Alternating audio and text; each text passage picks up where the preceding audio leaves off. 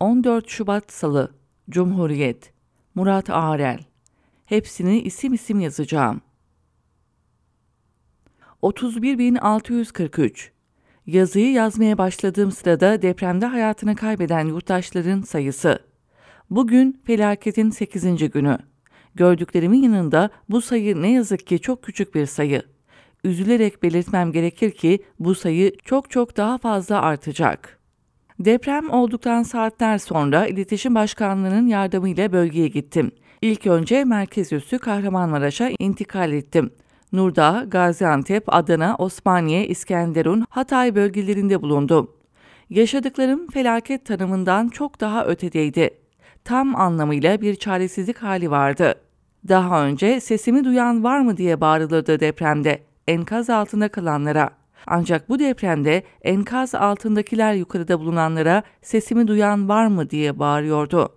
Daha acısı duyuyorduk ama kilolarca ağırlıktaki duvarları, molozları kaldıracak ekipmanlara sahip değildik.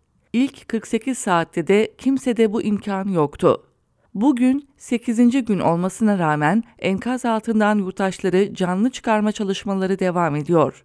Herkes farkında ama yine yaşayan biri olarak yazmak istiyorum. Çok geç kaldık. Hemen hemen her enkaz altından ses geliyordu. Enkazın üst kısmında olan kişiler bireysel imkanlarla yaralı olarak çıkarıldı. Kahramanmaraş merkezdeki bir apartmanda akrabaları göçük altında olan yurttaş bağırdı bana.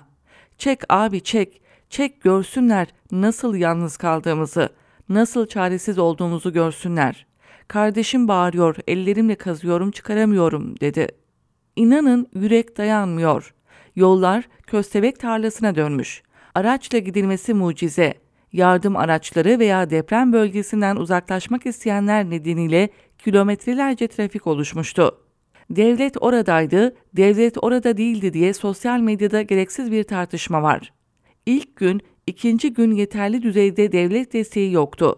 Çok net söylüyorum. Hatta 3 ve 4. gün koordinasyon halen sağlanamamıştı.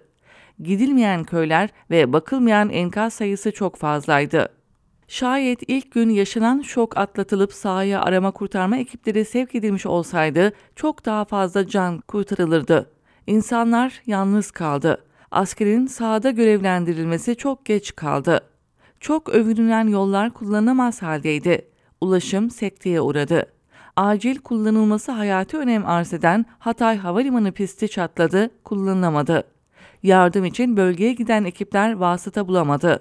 Bu yük belediyelere yıkıldı. Hiç kimse iletişim kuramadı. Çünkü telefon operatörlerinin makyajlı reklamlarının nasıl boş olduğu ortaya çıktı.